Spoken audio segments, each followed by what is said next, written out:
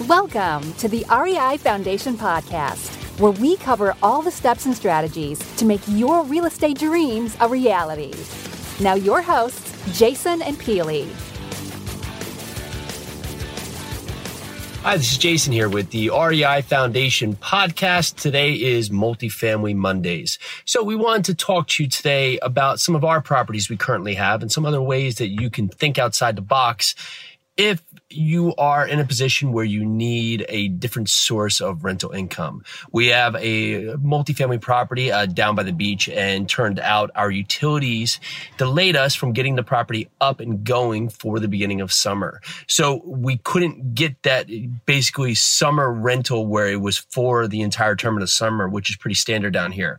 So instead of being stuck, we thought about a few different ways that we could come about and actually get these properties rented. And we came up with short-term rentals. There's sites like HomeAway, Airbnb, VRBO that allow you to have multiple renters throughout the summer. So what happened with this is we actually were able to, based on the velocity and the turnover and how being able to charge slightly more per day with how much renters and the people that are coming, make more than we could throughout if we actually held the property now and just rented it for the summer.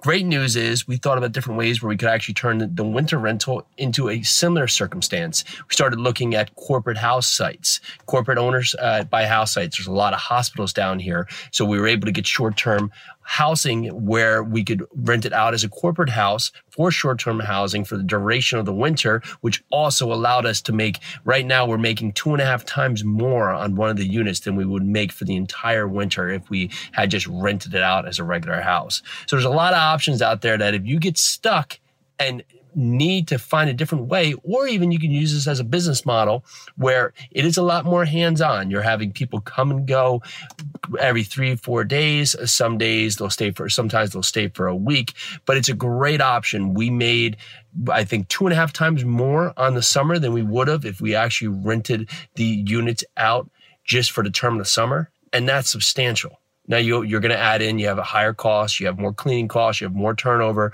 you may have more upkeep. Of course, you have more office and labor work because you're constantly talking to people, have more booking, and you're seemingly running a hotel. So of course that's going to garner more attention by you in terms of just having one renter who was there for the years.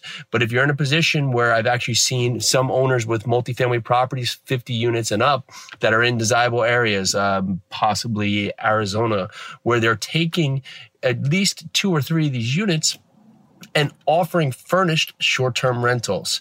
So they actually have their 47 or 48 units that are typically year leases, 2-year leases, however they run their business. And then they offer 2 or 3 units that allow for them to have short-term rentals that come furnished, especially in areas, I give Arizona as one, that have more desirable locations and have a lot more business diversity where people are coming and going and they can use this to their advantage.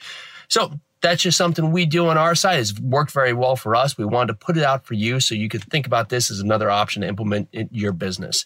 Again, this is Jason for the REI Foundation Podcast with Multifamily Mondays. Thank you.